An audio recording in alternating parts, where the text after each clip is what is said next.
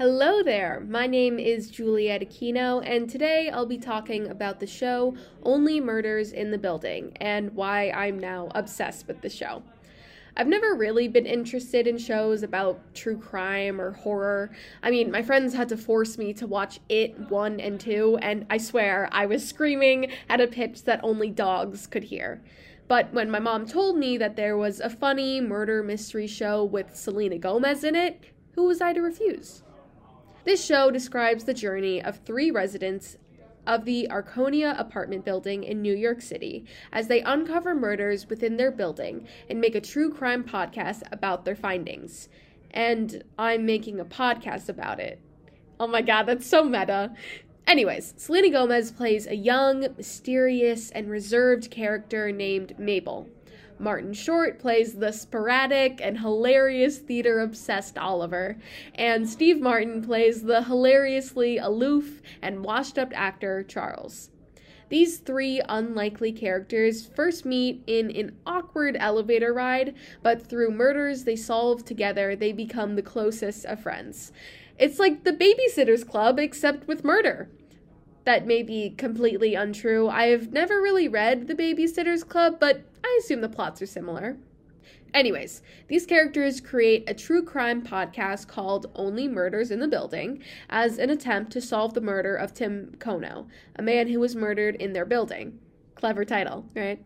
This is the main conflict of the first season, and they go on to solve another murder in the second season, but I won't give anything away. The show is confirmed to have a third season available to stream on Hulu, and I could not be more excited. So let's get into what I think of the show.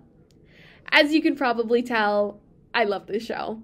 I've never really been interested in the concept of true crime until watching these characters obsessed with true crime solve what they knew was a murder when the police ruled Tim Kono's death as a suicide. In true crime fashion, every episode ends with a cliffhanger that leaves the audience wanting more. And as a result, I've definitely binged 5 of these 40-minute episodes in one day. The writing also really highlights the internal conflict of each character as they deal with the heavy subject matter of murder, and I believe it helps the audience connect with the humanity of these characters in a way that other crime or murder shows ignore. The writers don't let you forget that these are just regular people trying to solve high-profile murder cases, and sometimes it's hilarious when they sneak into apartments and accidentally tamper with crime scenes, but the audience also gets to see the conflict of producing a good podcast episode filled with juicy plot and being human.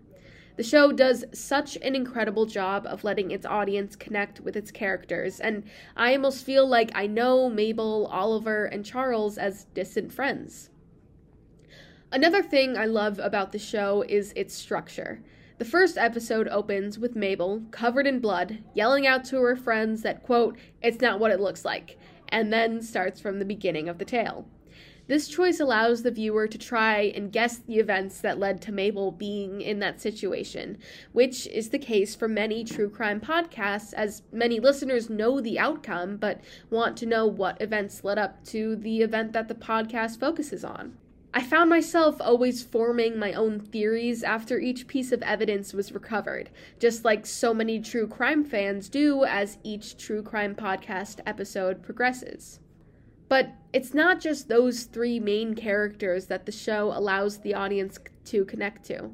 It feels like I know every resident of that building through and through, and I've never really seen a show allow the side characters as much screen time or vitality to the storyline as Only Murders in the Building does. But although I know these characters, it feels like any of these characters could be the murderer at any given moment. And with all of its twists and turns, this show just keeps you guessing. Another notable aspect of Only Murders is the aesthetic and cinematography. Everyone's apartment in the Arconia perfectly fits their personality, and you can see the apartments get more cluttered as the plot thickens and tensions rise. There are warm and comforting shots of the trio eating dinner together at a local diner, which is a stark contrast to the almost ice-cold shots of each character as they battle their own inner turmoil. All in all, I completely adore this show and cannot wait for season 3 to drop. So, if you're a true crime junkie, or even just looking for something new to binge, give Only Murders in the Building a shot. This has been Juliet Aquino for Night Voices.